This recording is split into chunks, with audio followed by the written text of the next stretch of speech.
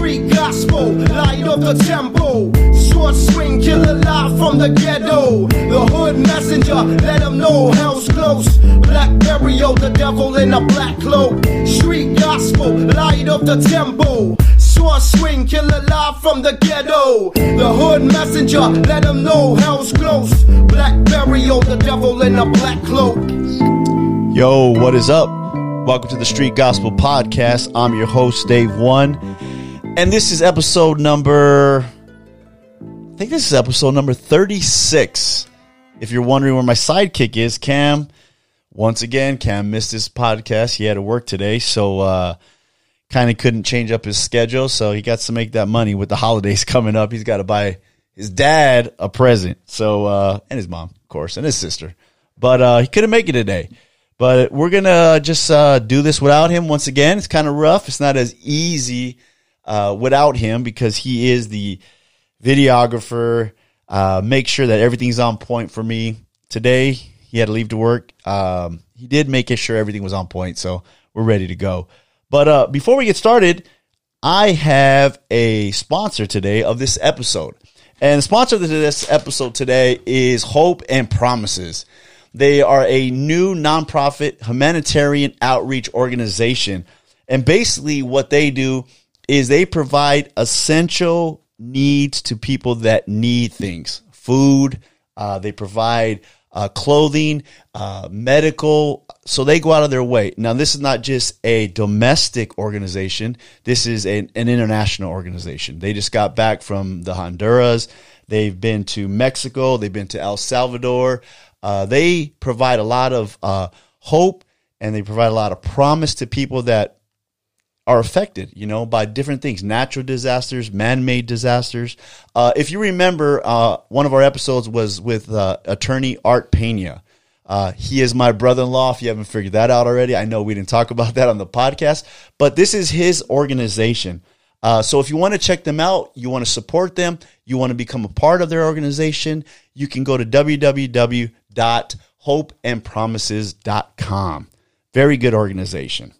But now we're going to get to the meat of the podcast today. So, you know me, I always got to play a little bit of music to introduce my guests.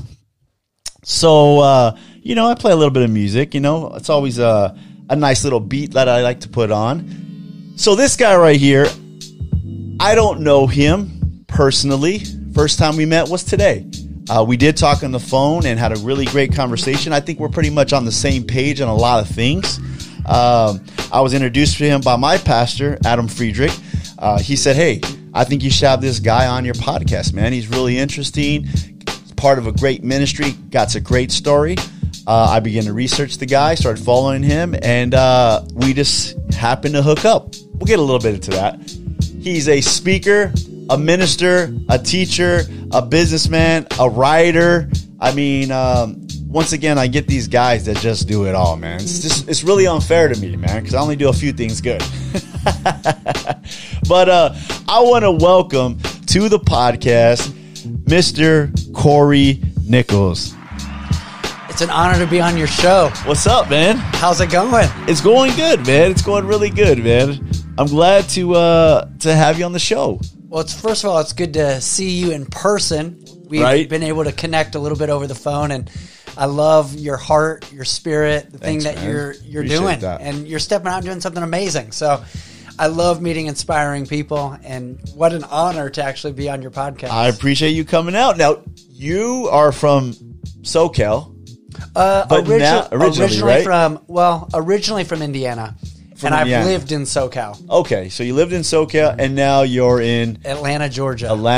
So you went from like Midwest to the West Coast, and then down south now. That's correct. That's a pretty good mix right there, man. All you need is some East Coast, and then you got it. You covered all your bases there. That's right. It has been quite the journey of traveling around the country. I mean, big difference. Georgia, Kelly, right? Oh, yeah. Very big difference. I mean, when a lot of people travel, they go to these places and they think everywhere is like where they live, right? And then you get outside of your environment, it's different. A lot of those places, they're a lot nicer. Well, one thing's for sure, Georgia is cheaper living than Southern California. I would have to agree with that. I don't even have to think about that. I know it's probably way cheaper. I always say this, there's a couple of things. I'm a big city type guy. I love going to New York, and it's funny, share this short little story with you. I love going to New York because in New York, people don't care. They are rude. They are mean. But I like the fact that nobody takes anything personal. Mm-hmm. If you bump into somebody in New York, if you honk your horn at somebody in New York, I mean, I don't flip people off, but you can get away with flipping people off in New York. If you do that in Kelly, you're asking for a fight, basically, right? Right. I can only imagine down south, they're probably like, hey, what's your problem, man? Is everything okay? There is Southern hospitality. Right. And I love that. There's people are generally pretty nice. But actually, I've loved every area I've lived. There's been amazing things. You can't beat the weather in SoCal. Right. The mountains, the beach, the ocean. The ocean, yeah. Palm trees. I love that. There's no bugs. Georgia has bugs. Oh, see. I mean, big bugs. See, my wife hates bugs, man. That's her thing. She's just like, no bugs. And if we go somewhere, the first thing she's looking up is how big are the bugs, or what kind of bugs do they have. So that wouldn't fly. She's not a big nature person. So I like to get out once in a while. I'm not a big nature person, but I enjoy it. I appreciate it. Her, there's a fine line. She'll go to the beach, but when we start headed to the mountains, it's a whole different story, man. I hear that. I love nature. But I love big cities. I live in Atlanta. I live downtown. So okay, cool. I love right in the heart of the city. Nice. I love the urban feel. Yeah. So when you mention New York City, I'm like, I'm down with that. Yeah, New York's just great. I love big cities. It's very interesting. And the people, you go to these big cities and it's just different lifestyle. You get to see how they live. I'm very intrigued by that. So it might sound a little corny, but it's true. That's who I am. But so we got introduced, I mentioned this in the intro, through Pastor Adam. I started going to Pastor Adam's church. I knew Pastor Adam my whole life. I mean, we grew up together pretty much. Just recently, we transitioned to his church. I stopped by one day, and I was just like, for some reason, I was like, man, I need some gas. And that's the hard part, of having a podcast. You're trying to find a guest or book a guest or interesting people, whatever it may be. And so I go by the church and I'm talking to him, and we're talking about something totally different. And I said, hey, if you know anybody that might be interested or interesting to be on the podcast, let me know. And he goes, hey, I do know somebody. This guy named Cory Nickols. He doesn't live here anymore, but I haven't talked to him in a little bit, but he'd be really interesting. We did some work with them, his organization, and really great guy. You should have him on. So I said, okay. So he sends me the link to your Instagram page. I'm looking through it. I'm creeping on your page. And then he sends me your number. And I just thought, what you were doing was great, And so that's how we get connected. I mean, it's kind of funny. Like you said, we don't know each other, but we know each other, right? Mm-hmm. Over Instagram. I mean, that's the way we live now. It really is. It's amazing how much you can find out about a person. Yeah. By stalking them on social media and whatnot. So, yeah, it's great to be here. I consider it a huge honor. Nice, man. So where does Cory's story begin? I mean, obviously you said you grew up in Indiana. Where does it begin, man, there? So I actually grew up starting out with 3 brothers and a great Christian family.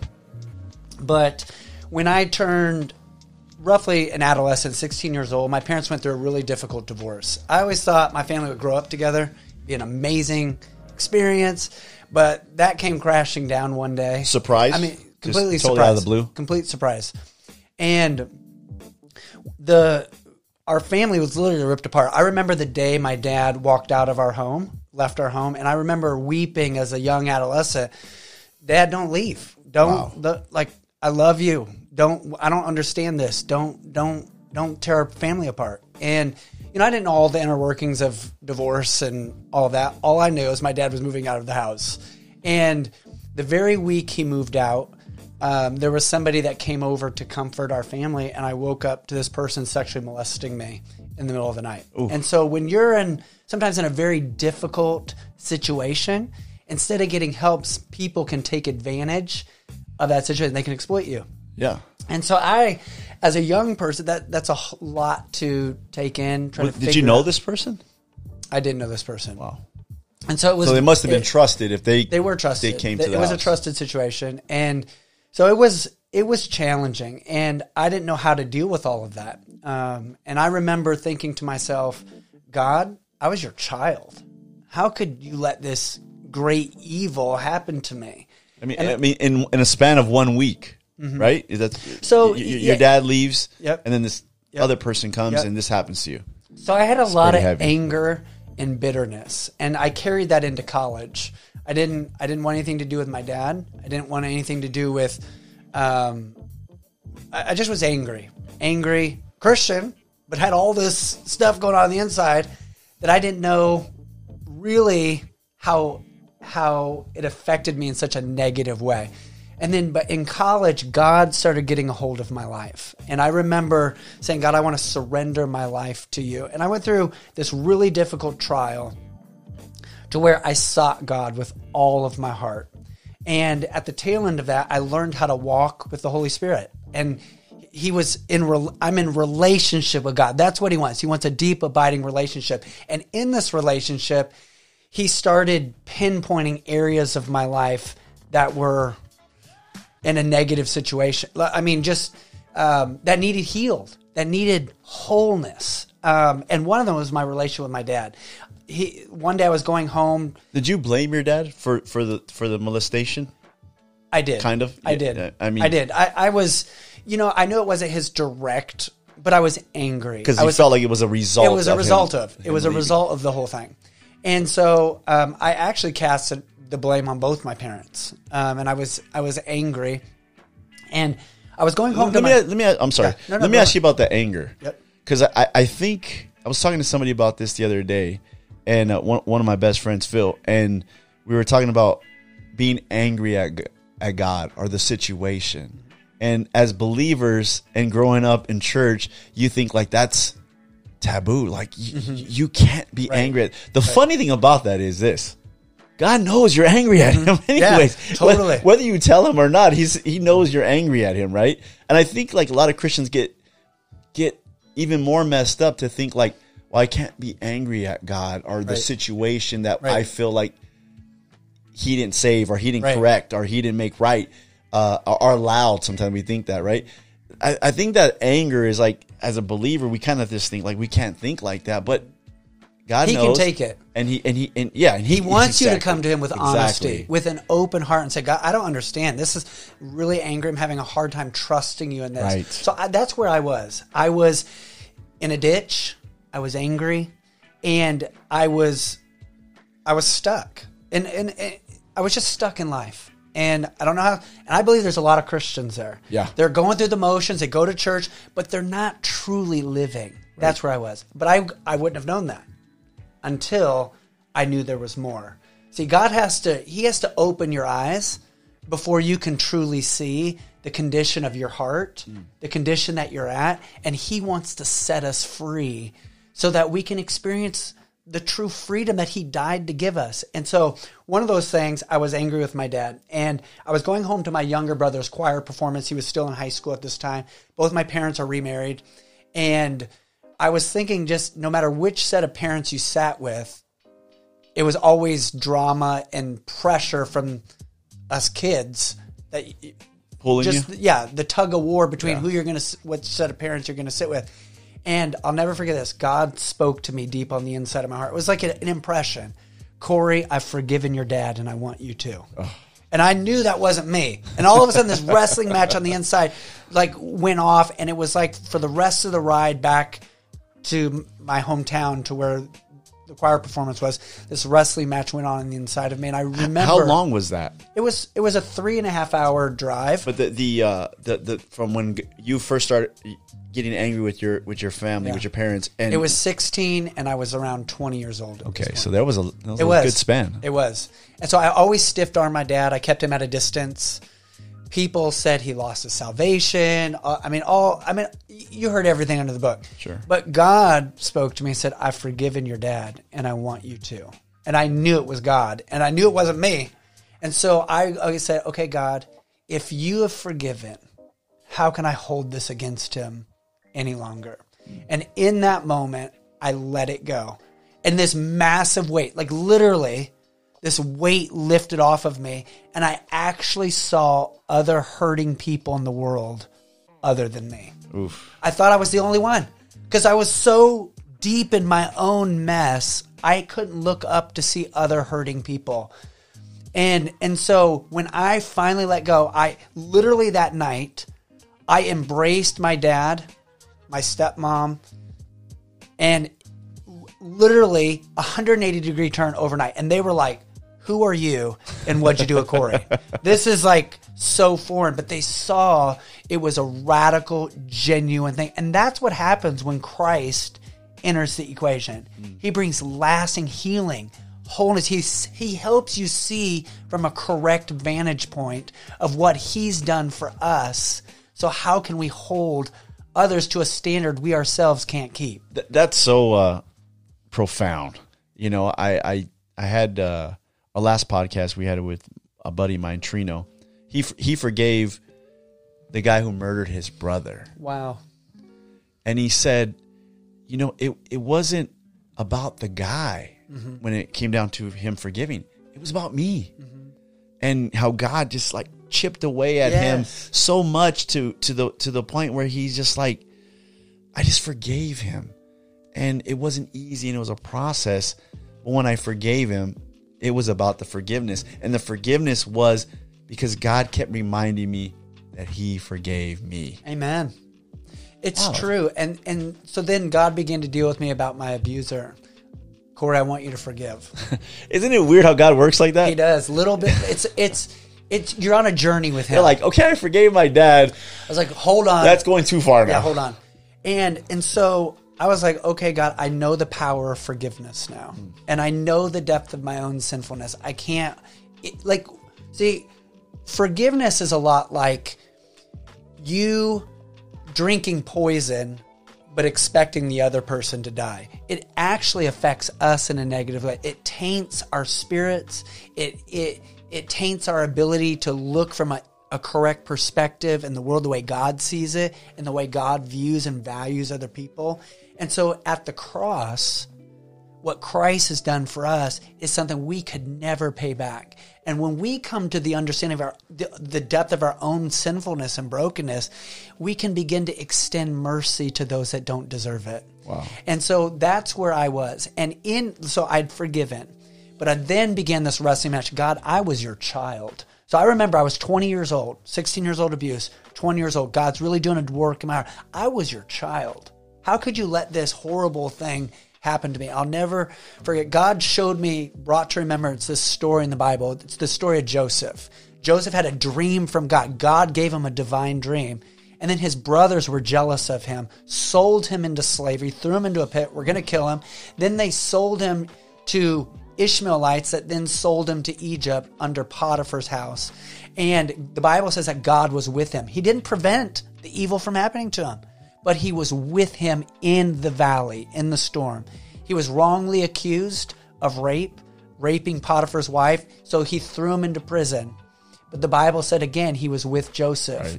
And ultimately, God raised Joseph up, but he didn't raise him up until his character had developed. Because when Joseph was raised up into second in command of all of Egypt, the prime minister of Egypt, he was in a powerful place to get even with his brothers.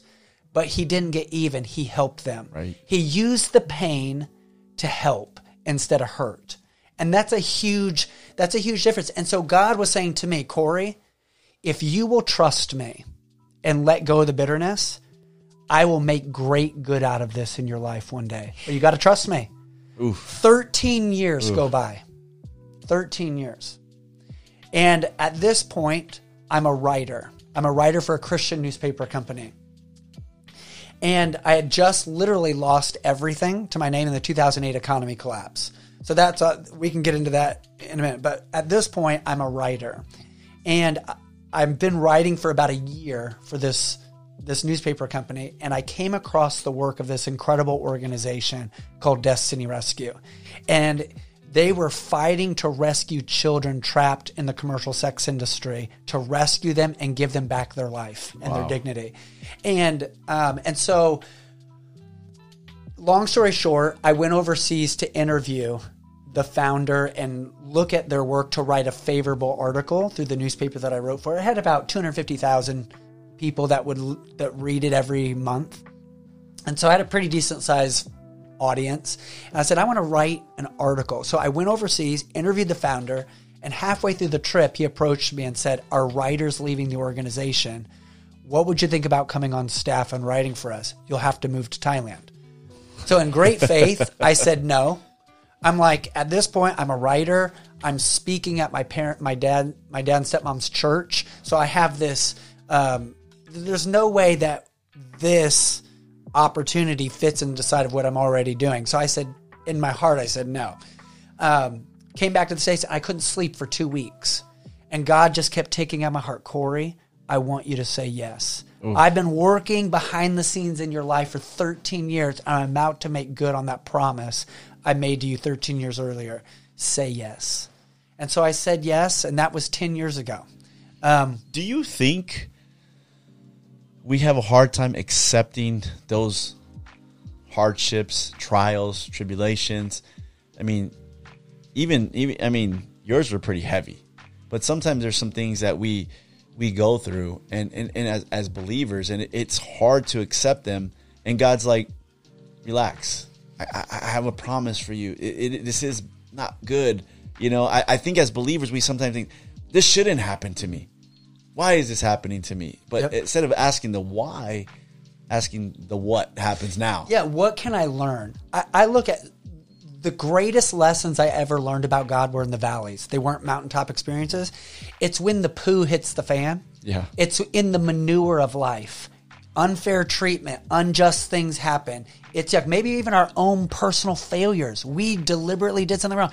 It's in those moments of brokenness, and there's no way you can put your life back together again. This is too great. Right. It becomes fertilizer. Manure becomes fertilizer that growth can truly happen. There's things that you learn in suffering you could never learn in great times. Right. It teaches dependency on God. It teaches you that okay, God, I don't understand, but I'm going to trust by faith that you have a good plan. I love the scripture. I think it's Romans 8:28, and God works all things together for the good of those who love him and are called according to his purpose. Not just the good things, not just the things we would sign up for. It's the things we wouldn't sign up for. And those become amazing training experiences that are stepping stones to our destiny and future. So good. So go ahead. I love this saying, and it's so true. The mountaintop is where we go to meet God, but it's in the valley where God comes to meet us. That's so good, right? That's good. I Dave. mean, that's I love that, and I when I'm around in the valley, I think about that quote, and it's like, okay, Lord, you got to come and meet me. It's easy when things are going good. I'm gonna go talk to God on the top of the mountain. Feels good. I can see everything. The smell of the air is just great. The trees, God's beauty, this nature. I'm just like loving it. Come down off the hill and we come back to the city and the valley, and it's bad. It's like, Lord, where are you at? And that's where he comes to meet us. He does. You know, I'm reminded, I'm going to share, in 2008, I went through a financial collapse. See, I was always good with my money. I was college educated. I had renters that rented rooms from me in my house. But there was also a spiritual pride there, a spiritual arrogance. And so God allowed me to go through this financial collapse I couldn't get out of. What do you mean by arrogance? So I'll tell you. All right. So I always thought if you're struggling financially, work harder, just go get a job at McDonald's. Lazy bum. I had all the answers for everyone that struggled financially. There was no compassion, empathy. There was no understanding that it could have been a health crisis that they went through, that they've lost everything. I had all the answers. I had it all figured out, and I had the solution for what they need to do next. There was zero compassion. It was a critical spirit. Okay. And so God was like, Cory, where I'm taking you, I can't use you with that in your heart. Oh. So what I'm going to do is I'm going to allow you to walk through something you would never sign up for, a financial collapse. I had to declare bankruptcy. I remember the day. So I worked in the working world. I had a degree in landscape architecture, a land planning firm. It was an amazing experience. Had a nice house, a nice little sports car, doing all the right things, tithing with my money, good with my finances. And then the 2008 economy collapse happened, and our industry was destroyed. Wow. We had 3 offices around the country. Two of them folded, and we started getting pay cuts, then layoffs, and eventually my number was called. I couldn't find work coast to coast in my field, and so it was a very specialized field. So when it was all said and done, I had to find a job in something else, and I made half what I used to make. I couldn't sell my home. It depreciated a third in value, literally almost overnight. Couldn't sell it. It was upside down.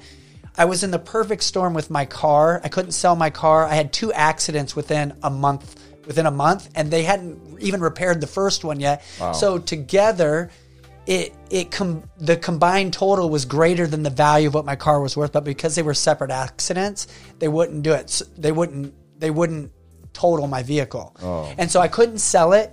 One of the accidents, the airbags were deployed. So God was zeroing in. I tried to talk to financial people. Cory, you need to get rid of this. And no matter what I did, I just couldn't get out of it. And so eventually I had to declare bankruptcy. And I remember the day putting all of my furniture out on my driveway. I had a very short window of time to be out of my house. Couldn't sell the stuff, so I just had to give it away. And I moved home to my dad and stepmom's basement for the first time in 11 years. And I was in that basement for 2 years without a vehicle, rebounding financially. And in that rock bottom moment, I literally was stripped of everything. And in that moment, God again spoke to me and said, Cory, I want you to set captives free. I'm like, what does that even mean? I'm broke. I have nothing to my name. I have nothing to offer you. I need somebody set me free. I have nothing. Right. And he said, Cory, I don't need anything from you. I want you. I own everything. There's nothing I can't do. I'm looking for somebody who's willing and available to go wherever I want, whenever I want, and however I want. Are you willing? And I said, God, whatever that means, it's yes. I'm so done doing things my way. And so that's how I became a writer. So I was sharing with a friend of mine, God, I really feel spoke to me to set captives free. I don't even really know what that means. She goes, well, you have a really interesting story. What would you think about starting a blog and just sharing out of your own story from brokenness to wholeness? I go, what do I have to lose? So within 2 months of me launching it, the largest Christian newspaper at the time contacted me. They said, we found your blog. We love how you write. What would you think about writing for us? And that began a published writing career for me. Were you already into writing? No, was this part of your... I ran from writing in college. I had 2 professors say, I don't write educated enough. Like it's not at a college level writing. So those lies stuck in my brain. But when God started wanting me to write, he brought to remembrance that I won a writing award in 5th grade. He said, I put that seed in you. Wow. The devil's trying to keep you from stepping into it. So he's going to bring people across your path to discourage you. But I want you to know I put this in you and I want you to fan it into flames. And so through that writing experience, I started getting really neat opportunities. And people were writing in saying the articles and the things that you're writing is touching my life and helping transform it. That's just motivating you more. It did. It really did. And so that was a seed. So while writing for this Christian newspaper company, I came across the work of Destiny Rescue. Eventually, I said yes, and I moved to Thailand to become their senior writer and eventually their international media director. So we're not talking about moving from California to Georgia or from Indiana to California. It's a whole other country. Another language, another alphabet. I mean, it's wild. It was so wild, and it was extremely scary. But that's where God wants us. He wants us out in the deep end with no floaties. Yeah, He's our floating. He's our float. Right. He's our boat. He knows how to put his arms around and say, Cory, keep stepping out in faith. Trust me, I have an amazing life for you to make a difference in this world, but it's going to require faith, trust, and risk. So I did that. I went to Thailand, and this is where it's coming back full circle regarding the financial collapse. I started doing all this research as the media director of Destiny Rescue, and I found out 2 leading causes of why kids end up in the sex industry: the breakdown or instability of family. I went through that, and poverty. And God was like, Cory, I could not use you to help be a voice for these kids and these families struggling, making very difficult decisions, sending their kids out looking for work, when you had a critical spirit because you thought you had all the answers about finances. And so I had to remove that from you. I had to let you feel the sting of it so you could truly help people instead of harm people and look judgmentally at them. So God took these bad situations, turned it around for good. Incredible good. And so not only did God fulfill the promise he made to me now 23 years ago, since I've started working for Destiny Rescue, we've rescued almost 8,000 individuals. So explain a little bit for the audience right there. Destiny's Rescue is involved in freeing children, kids, right? As young as? We've rescued kids as young as 18 months old. 18 months old from the sex industry. Overseas. Yep, internationally. Yep. So we currently work in 12 countries. So Destiny Rescue is an international Christian nonprofit organization that rescues children from sexual exploitation and human trafficking. And then we help kids stay free once we rescue them. In other words, we help them discover the dream in their heart, and we help them make that happen. We empower them to stay free so they can live out the destiny God has for them instead of being exploited and taken advantage of by evil people. And that is God's heart. Psalm 82, 3-4 says this: give justice to the poor and the orphan. Uphold the rights of the destitute and oppressed. Rescue the poor and helpless. Deliver them from the grasp of evil people. That is God's heart. And looking back now, I see God using my life and my story and to be a voice for kids all over the world that are trapped in the most unthinkable of evil. And if I would have remained bitter, angry, I'd be on the sidelines. Yeah. Doing nothing, just a victim, just licking my wounds, so to speak. But see, God wants to heal us. He wants to heal us and make us strong so that he can use us to make a difference in the world. What do you think it is that people don't allow that to happen? Is it just, I mean, it's work to forgive. It's work to pull yourself out of that. It's mind battles. It's all kinds of stuff, right? It is. Is it easier just to sit in the mire, just sit there and woe is me? Do you think that's what people do? Because it's just so much work. It's painful to face those problems and to pull yourself out of that and really trust. And I like the word you use, risk. Really take a risk on God. It's not really a risk, but we think it is, right? Do you think that it feels like it for sure? I think it's easier just to sit there. Well, this is what I believe, Dave. We have a real enemy to our soul, the devil. The Bible says he's out to seek, kill, and destroy. But Christ came that we might have life. You see, he's out masquerading as an angel of light, deceiving people all over the world. People think it's like we bind a lie. It's just safer to sit on the sidelines. And we're literally wasting away. Yeah. We're wasting the dreams, the talents that God's given us to make a difference in the world. And I know there's definitely seasons, right? There's seasons of God hiding us to heal us and grow us, but all the while he's using you, but maybe not to the capacity that he wants to until you grow to maturity, right? God doesn't give us more than we can handle. He's a gracious God in that.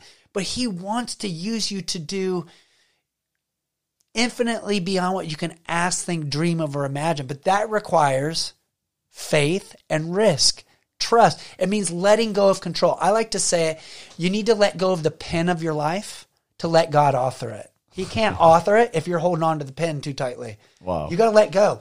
And letting go is scary because we like to be in control. I don't. There's certain personalities that like more control than others. I'm one of them. Yeah, me too. I was a control freak, but I'm learning that God can write my story better than I can. Right. That's tough to let that go. It totally when you're a control freak, it's very hard to say, "Okay, Lord, my life is in your hands.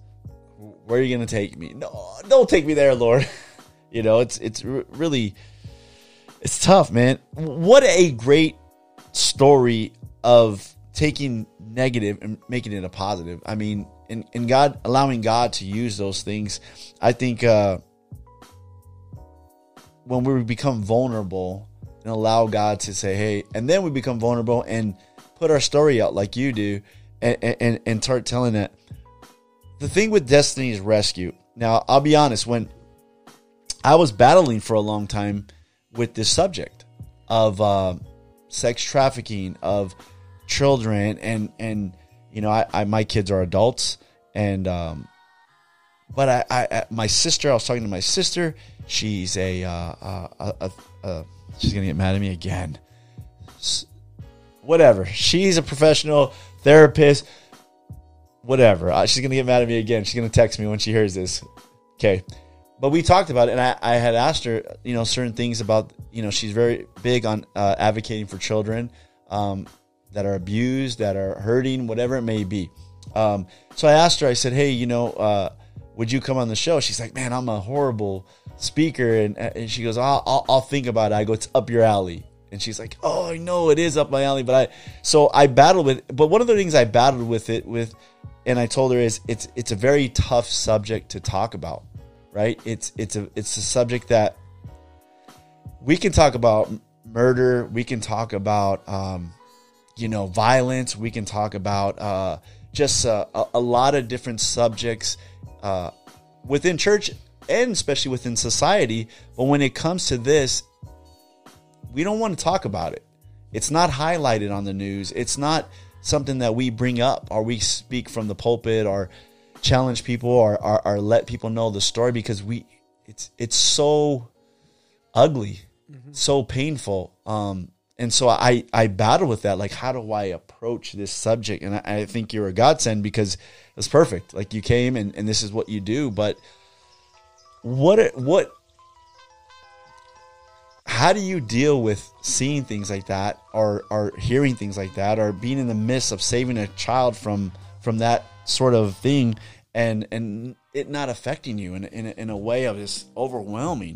We hear of police, we hear of paramedics, and they see people that are shot or are killed, and we think like, wow, but this is something like, it's a kid. Yep. It's very tough. It is, but just like a paramedic or a cop or military or a doctor or a pastor or an influencer, you're called to do what you're called to do. God graces us to do what he's asking us to do. So while it might look crazy and impossible to one person, to the person that God's anointed and called to do that, he's equipped them and graced them for that.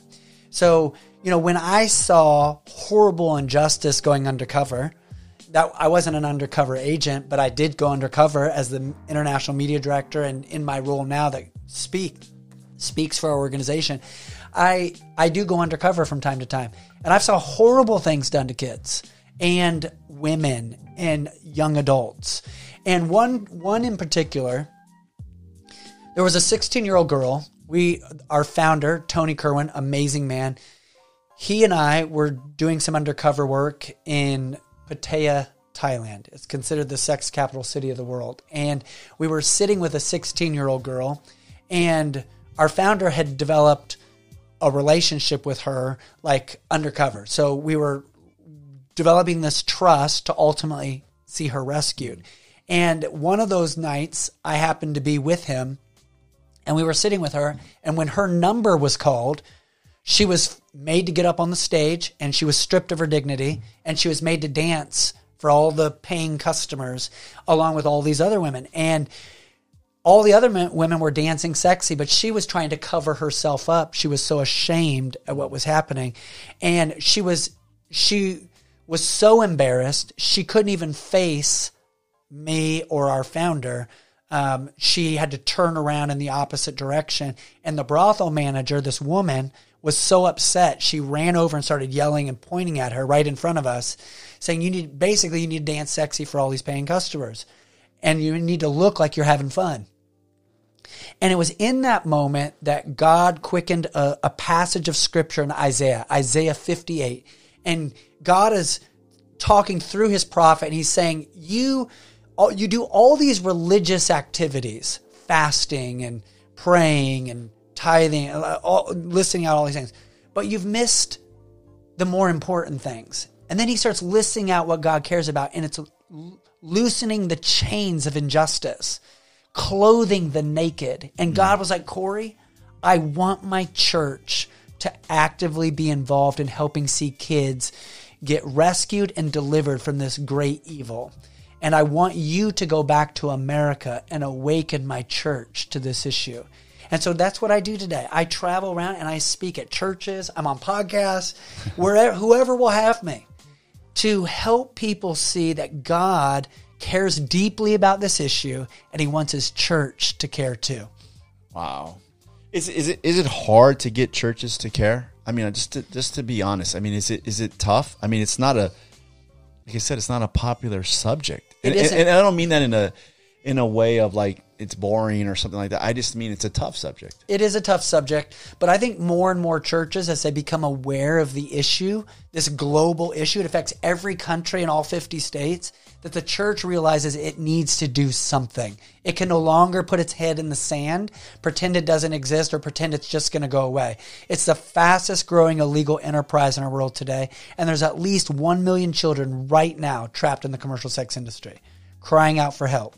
And unless the church rises up, those kids remain trapped, and there'll probably be more, because the church is the salt and light of the earth. We're pushing back darkness. We're the ones God's asking to liberate and bring to rescue, to bring liberation. So I think more than ever the church is hearing about it, and they want to do something. A lot of them, this is what I think, Dave, a lot of them want to do something, they don't know what to do. That's big. They feel like what could I do, or what could our church do to actually fight this? We can't go in and do the rescue work.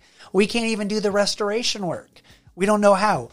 How can we do that? Well, you can partner with organizations that are on the front lines doing the work. Like, it doesn't just happen. Like, it happens because somebody in God's church starts feeling the tug and the stirring of the Holy Spirit. You need to act on this. You might be a business owner. You might be an individual that just works at a job, and you can't do a lot, but you can do your part. Right. God never asks us to do more than what he's calling us, but with your little, accompanied with somebody else's little, and now all of a sudden the problem starts changing because you're empowering organizations that are on the front lines doing this. So that makes total sense, to empower the people that God has called to do it. Yes. Maybe we're not all called to go rescue or move to Thailand or do the things like that, but there is something we can do to make a difference. Yep. I think that's huge. I think that's with anything, right? That's with missionary work or the Hope and Promises, those guys, what they're doing. I mean, it is something you can say, okay, I'm not going to this country, but I can help fund it. I can pray for them. I can support it. I can put the word out. There's a lot of things we can all do to make a difference. Everyone's yes is different. The key is you're responding to the yes God's asking you to do. Isaiah said, "Here I am, Lord, send me." There was one girl we rescued. Her name was Tala. She came from a Christian family, loved God. She was the worship pastor, or not pastor, worship leader at her church. She was a worship leader. She also was a Sunday school teacher. She was heavily involved in the church. And one day her father got sick and he could no longer work. And now their family started struggling to even put food on the table. It was becoming worse and worse to the point they didn't know where their next meal was going to come from. And Tala said, I'll go out and help find work for our family. That's usually the MO, right? Yep. I mean, that's what happens, 15-year-old right? Tala went out looking for work. And this restaurant, quote unquote, said, you can come work serve food and drinks to customers. She had no clue the hell she was about to endure. And it ended up being a brothel. And she was in there for 4 months and made to do horrible things with paying customers. And she began to cry out to God, God, send an angel, do something. Help me. Help. I need help. I'm your child. One of our rescue agents went into that bar undercover, and he happened to sit with this girl. She was 15 or 16. I think she was 15 or 16. And one thing that he always likes doing, he was a drummer. Our rescue agent, he was a drummer in a band. And so he always likes to ask the girls that he says, sit with, what kind of music are you into? And she said, I'm into church music. He's like, what? Like, wow. It sparked his interest. He's like, what do you mean? Tell me more. And she began to share the devastating story of what happened to her father and how she went out risking it all to help her family survive financially. And she found herself in this horrible place, and she was crying out to God to send an angel. And he knew he had to break his cover at that point. And he said, I'm the answer to your prayer. I'm that angel you've been praying for. I work with an incredible organization that can help you get out of this mess and put your life back on track. We were able to rescue her.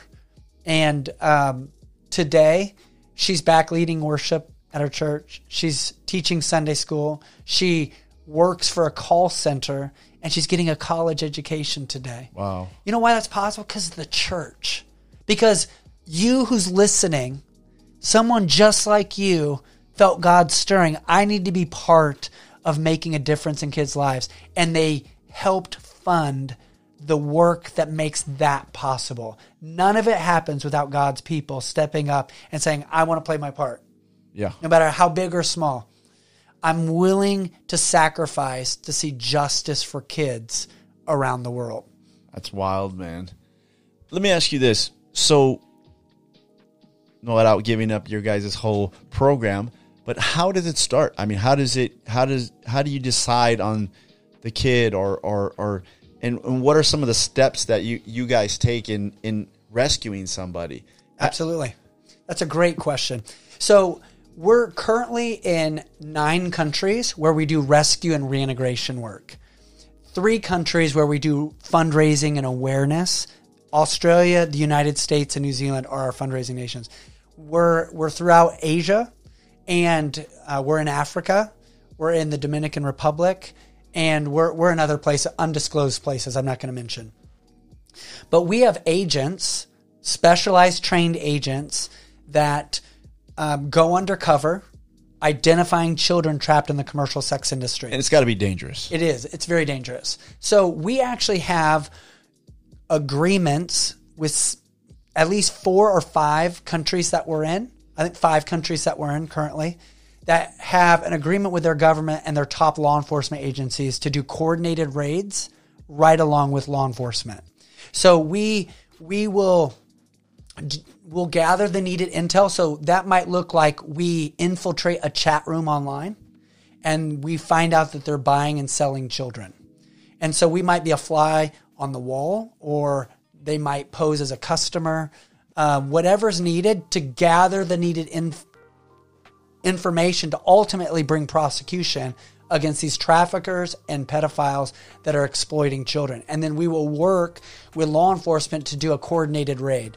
This year we have had over 70 successful raids in many of the countries that we work in around the country. So one type of rescue that we do is raid work. And we've had over 100, I think we've had over 100 traffickers arrested this year. Because is it outlawed in every one of those countries you work in? Okay. The children in the sex industry it's illegal internationally. Okay. All in every country, it's illegal. So one thing that we do is, but it's more. It's some of these countries it's accepted though, right? So in many countries, even though, like, let's say for example Thailand, all prostitution is illegal in Thailand, but they really don't put their arms or hands up in the air unless a minor is trapped in the sex industry. Okay. Then they start. That's a big red flag for us, and we're willing to step in and do something. Other than that, they don't step in, and it makes it challenging.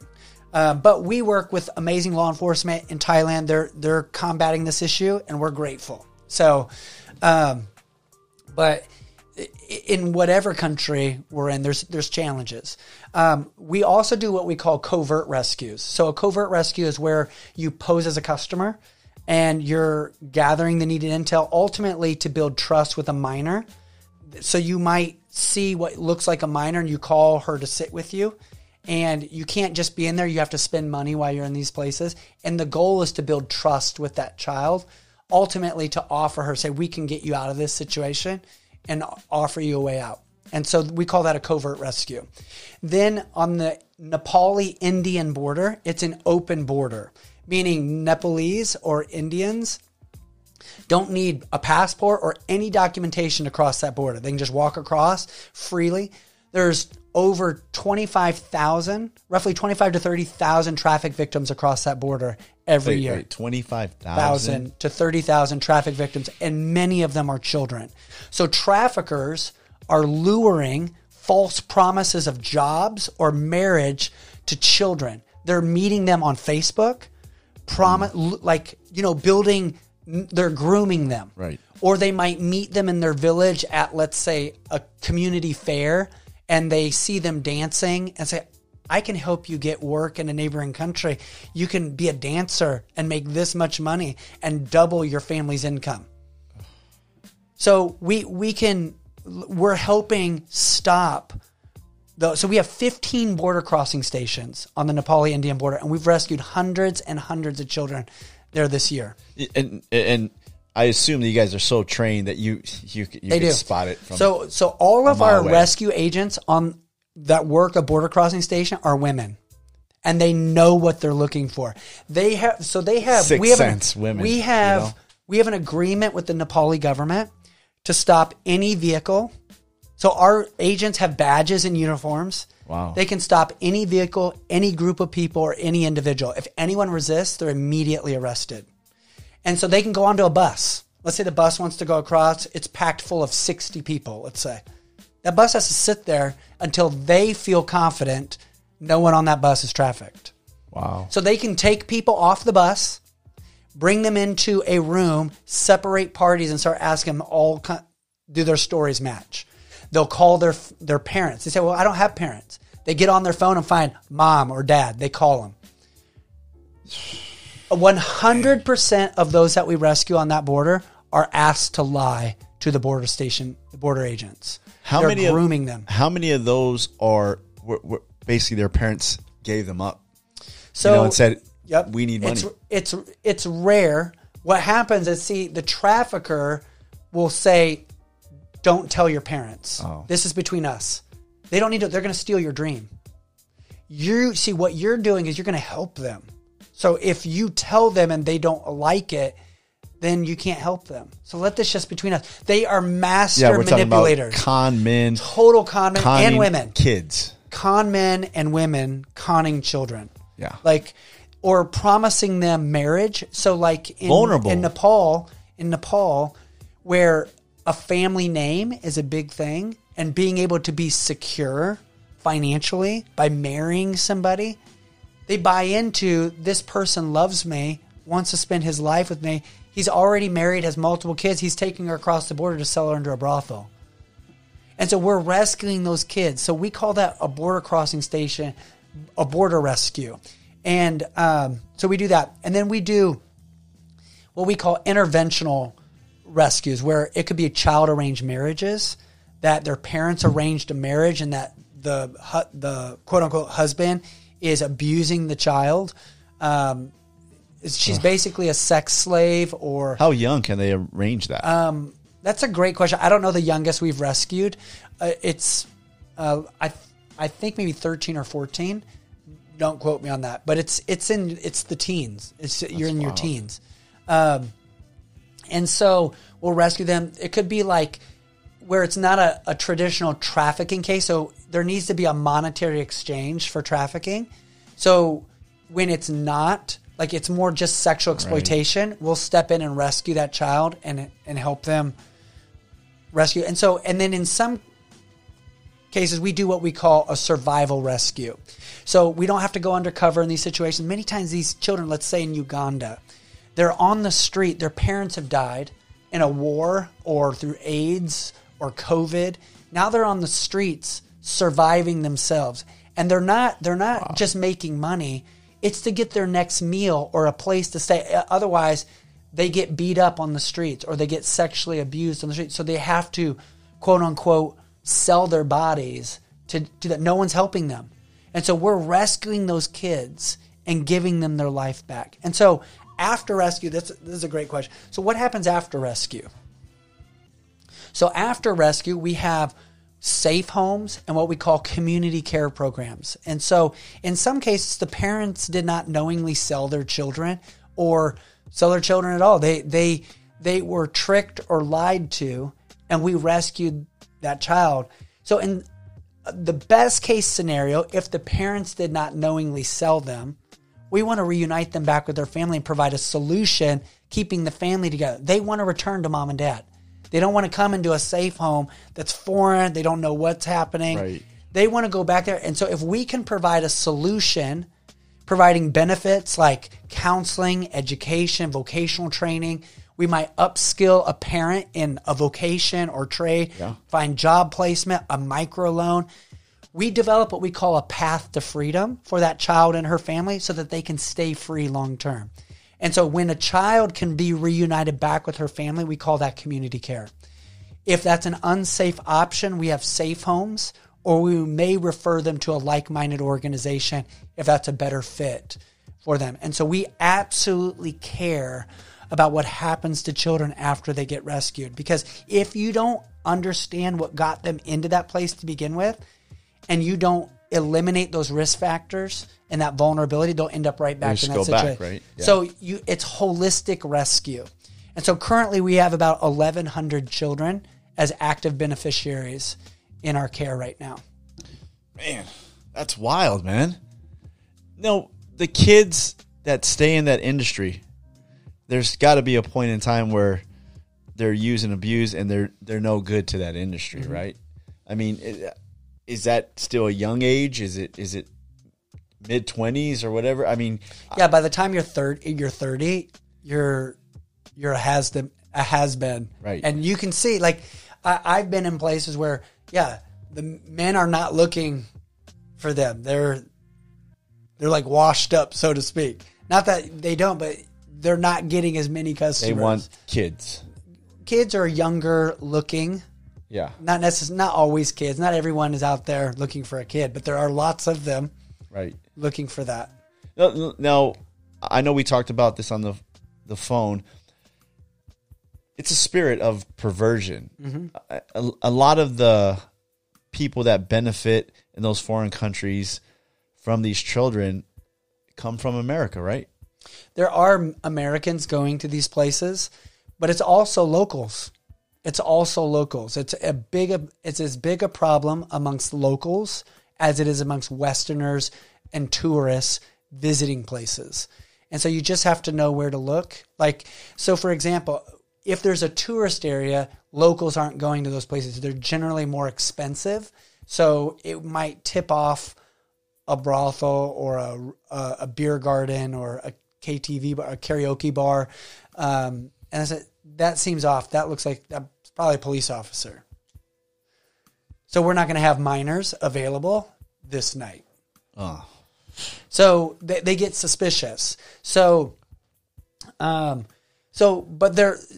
it just depends. Like local, it's just a massive problem in our world, and it shows the depravity of man, the sinfulness of man, and what can happen when you let your flesh dominate you. Right, because nobody searches out kids, oh yeah, let's just go do this. It gets to that point, right, where your perversion and sin and lust and wickedness just begin to erode away, and finally you get to that point of wanting to be with children. Is it all perversion? Is it these people are abused themselves? It could be like that's a big thing. That abused people can go down that same dark path. Others, I would say, pornography is feeding this industry in a massive way, and technology, because you have at your disposal on your smartphones. There's so much available to you in the secret of your own home or at school or over at a friend's house, that you're being exposed to things that you didn't have the opportunity to be exposed to in the kind of capacity. When we were kids, we didn't have. Like you growing up in a Christian home, hey, no cable. Yep. We're not doing that. We didn't have the computer in the room. Yep. We didn't have Netflix in the room. weren't computers. We didn't have none of that. Really and now the generation, I would say, for the last 10 years has grown up with everything at their disposal. Yeah, it is. And so, if you're a parent, or I would encourage you, it's not if children will be exposed to pornography, it's when, and helping them understand the dangers of it, the addictiveness of it. And there's a lot of studies out about pornography these days that when you look at something visually, it releases like dopamine and all these chemicals in your brain, and you get almost like a high. But when you look at that same image again in the future, you don't get the same high. And so you need more of something different. And eventually people start getting more violent, more deviant, and then eventually they start acting it out. And that's not everybody, but a lot of people, that it's feeding this industry. Right. And a lot of pornography today is a trafficked person being exploited. You might look on there and it looks like they're having fun. It's because they're made to do that. And they're selling that stuff online on the dark market, on the dark web or the black market, or on certain websites. We rescue kids that they were being filmed to do horrible things to paying customers. We actually rescued a 2.5-year-old boy, a 2-year-old. His stepfather was filming him, doing sex acts with him to paying customers online. And there was a man, a pedophile in Great Britain, that had images of this boy on his phone, that the law enforcement there contacted the Philippines, and the Philippines law enforcement said, Destiny Rescue, we need your help to entrap this guy. And so we were able to earn his trust and do a meetup where he was going to do a live in-person show. And we were able to have him arrested along with his biological mother, and we saved that boy's life. Was that perversion, or was that money? Oh, yeah. It was all of it. Right? Was all of it. It was everything. Because here's the sad thing. There's demand for that. That means there's people that are willing to pay for that kind of deviant sin. And see, that's what sin is. The lowest of the low. Sin blinds. Sin is all about the moment, the quick gratification. But what it doesn't tell you is that it's going to sting you later.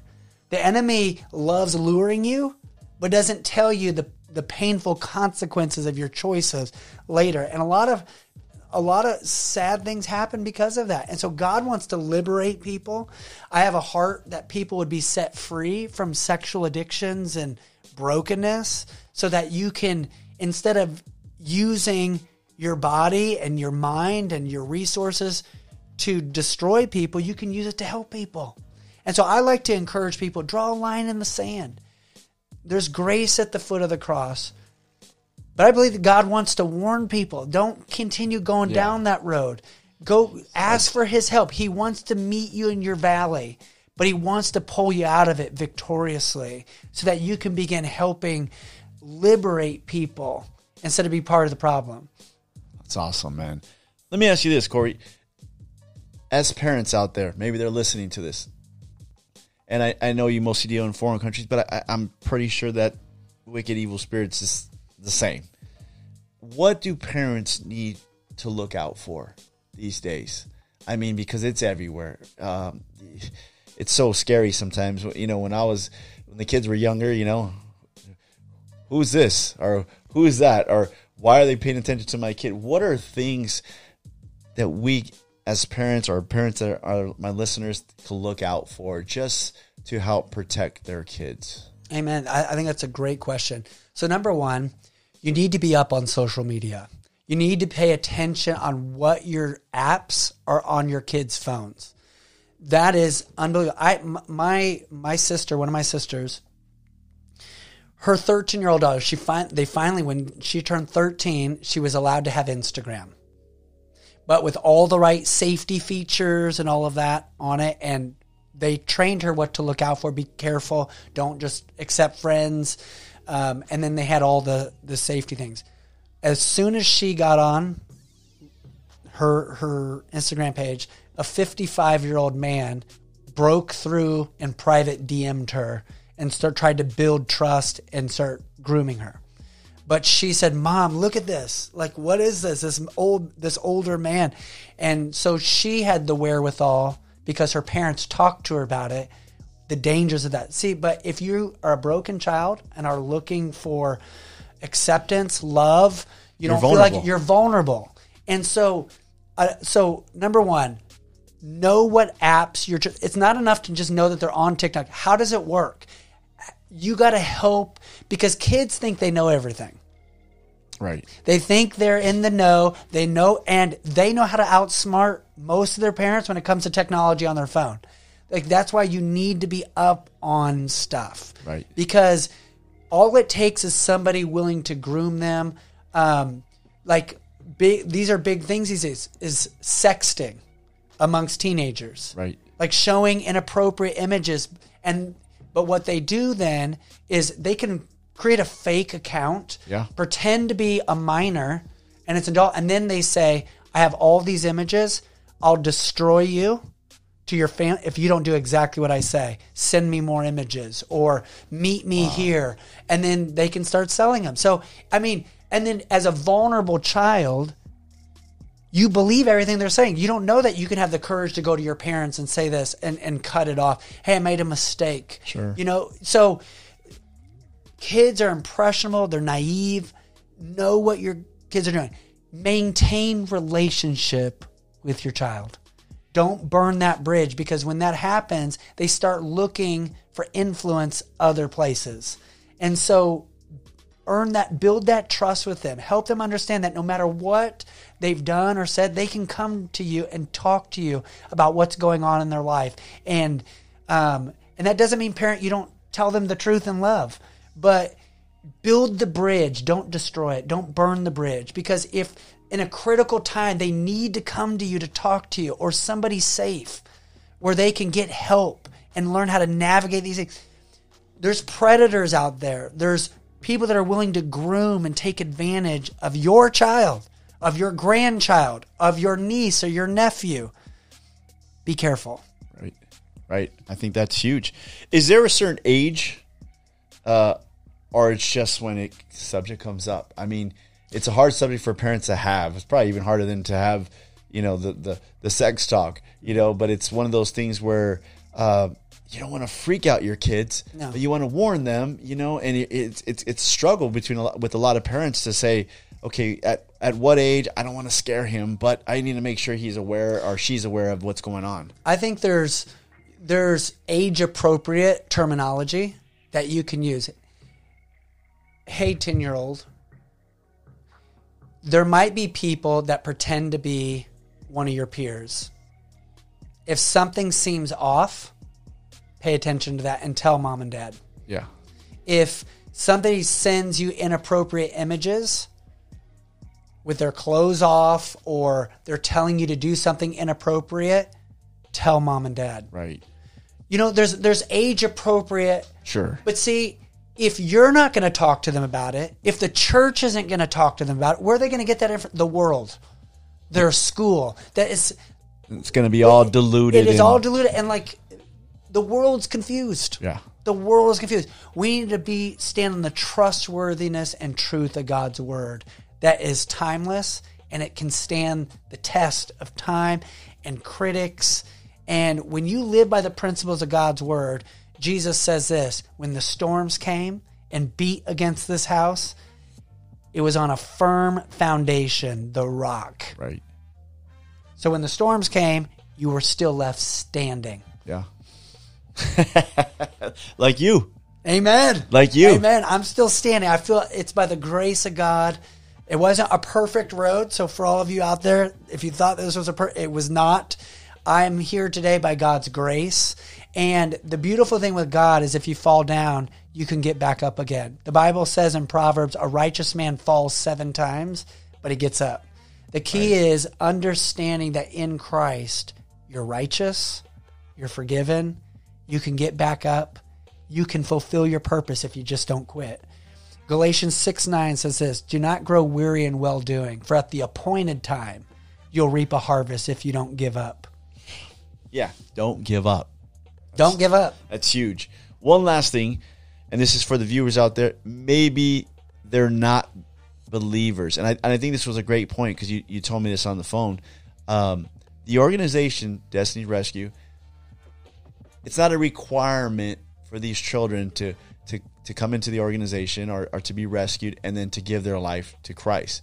Your organizations, of course, that is our calling to tell people about Jesus, but it's not a requirement where, hey, you're gonna have to become a Christian in order to receive this. You guys do it no matter what. Absolutely. Our heart is to extend the love of God to all people, regardless of your religion, your sexual preference. We want to get you out of this horrible situation and give you a chance to live out an incredible life. And, obviously we believe that Jesus is the answer. We will provide that opportunity if it presents itself, but in no way do we ever force them to go to church, to be part of Bible study, or to give their life to Christ. That's a personal choice they have. Yeah, I think that's huge because not for me as a believer, but I think for the non-believer out there, they think, well, this organization is just for converting these kids into Christians. Well, yeah, but if they don't want to, it's not forced. It's not mandatory. We're not forcing them that you got to go to church now and serve God and read your Bible.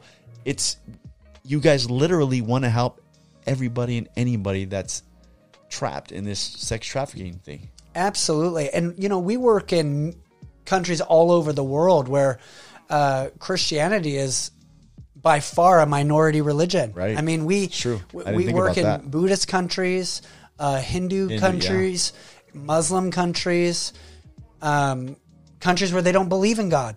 God's dead. And so, regardless of what people believe, and they're in this horrific environment, we want to rescue them because we believe in the dignity of life. We believe everybody has deserves freedom from sexual abuse and exploitation. And we want to help children stay free, especially children, be able to live out their purpose free of sexual abuse and exploitation. Great story, man. Thank you. What a great story. I appreciate it. And I love the way you broke it down.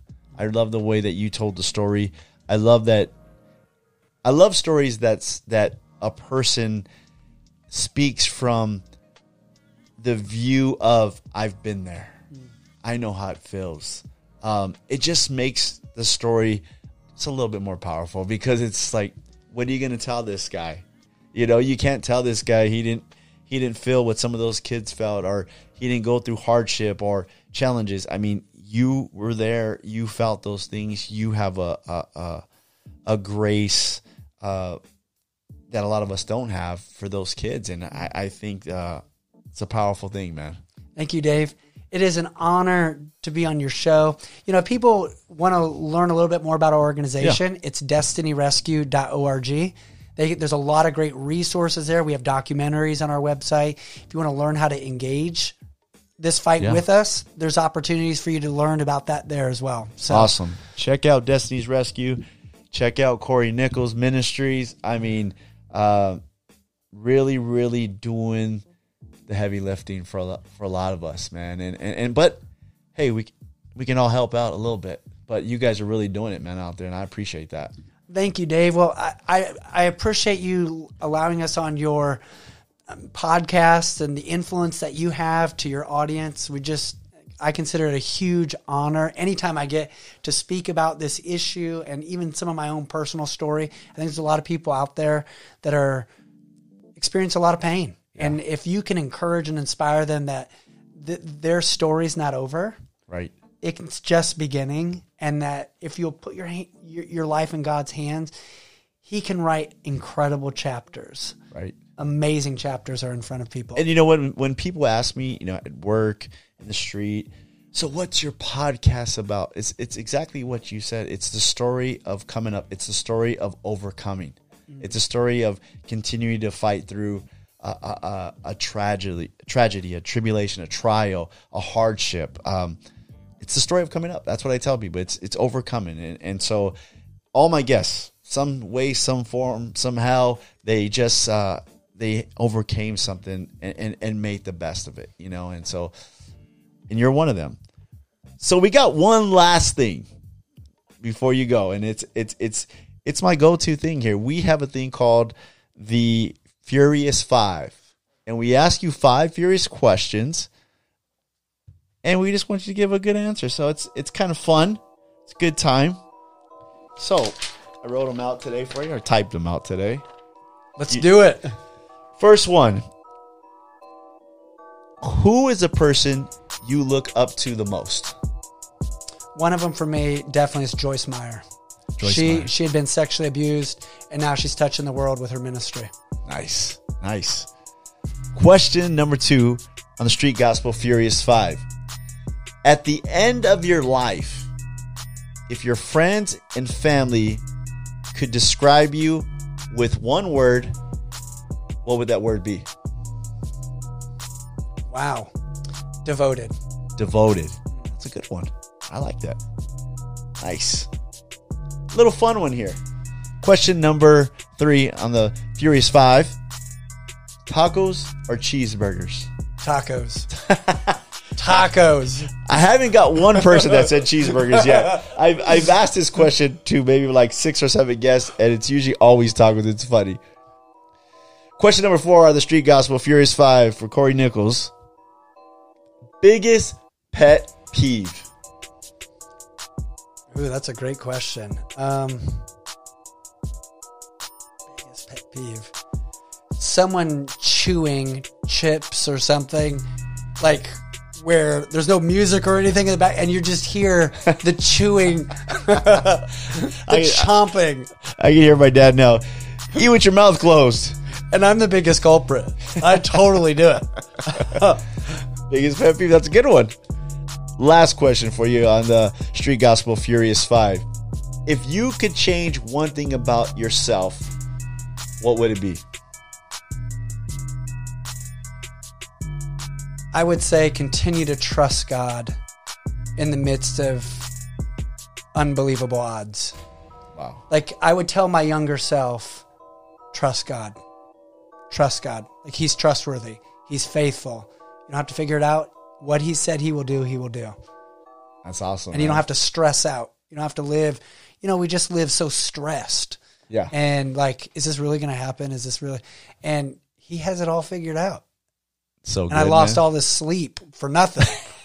Yeah, that's usually what happens, right? You look back on it and you're like, why was I worrying about it in the first place? Hey, man.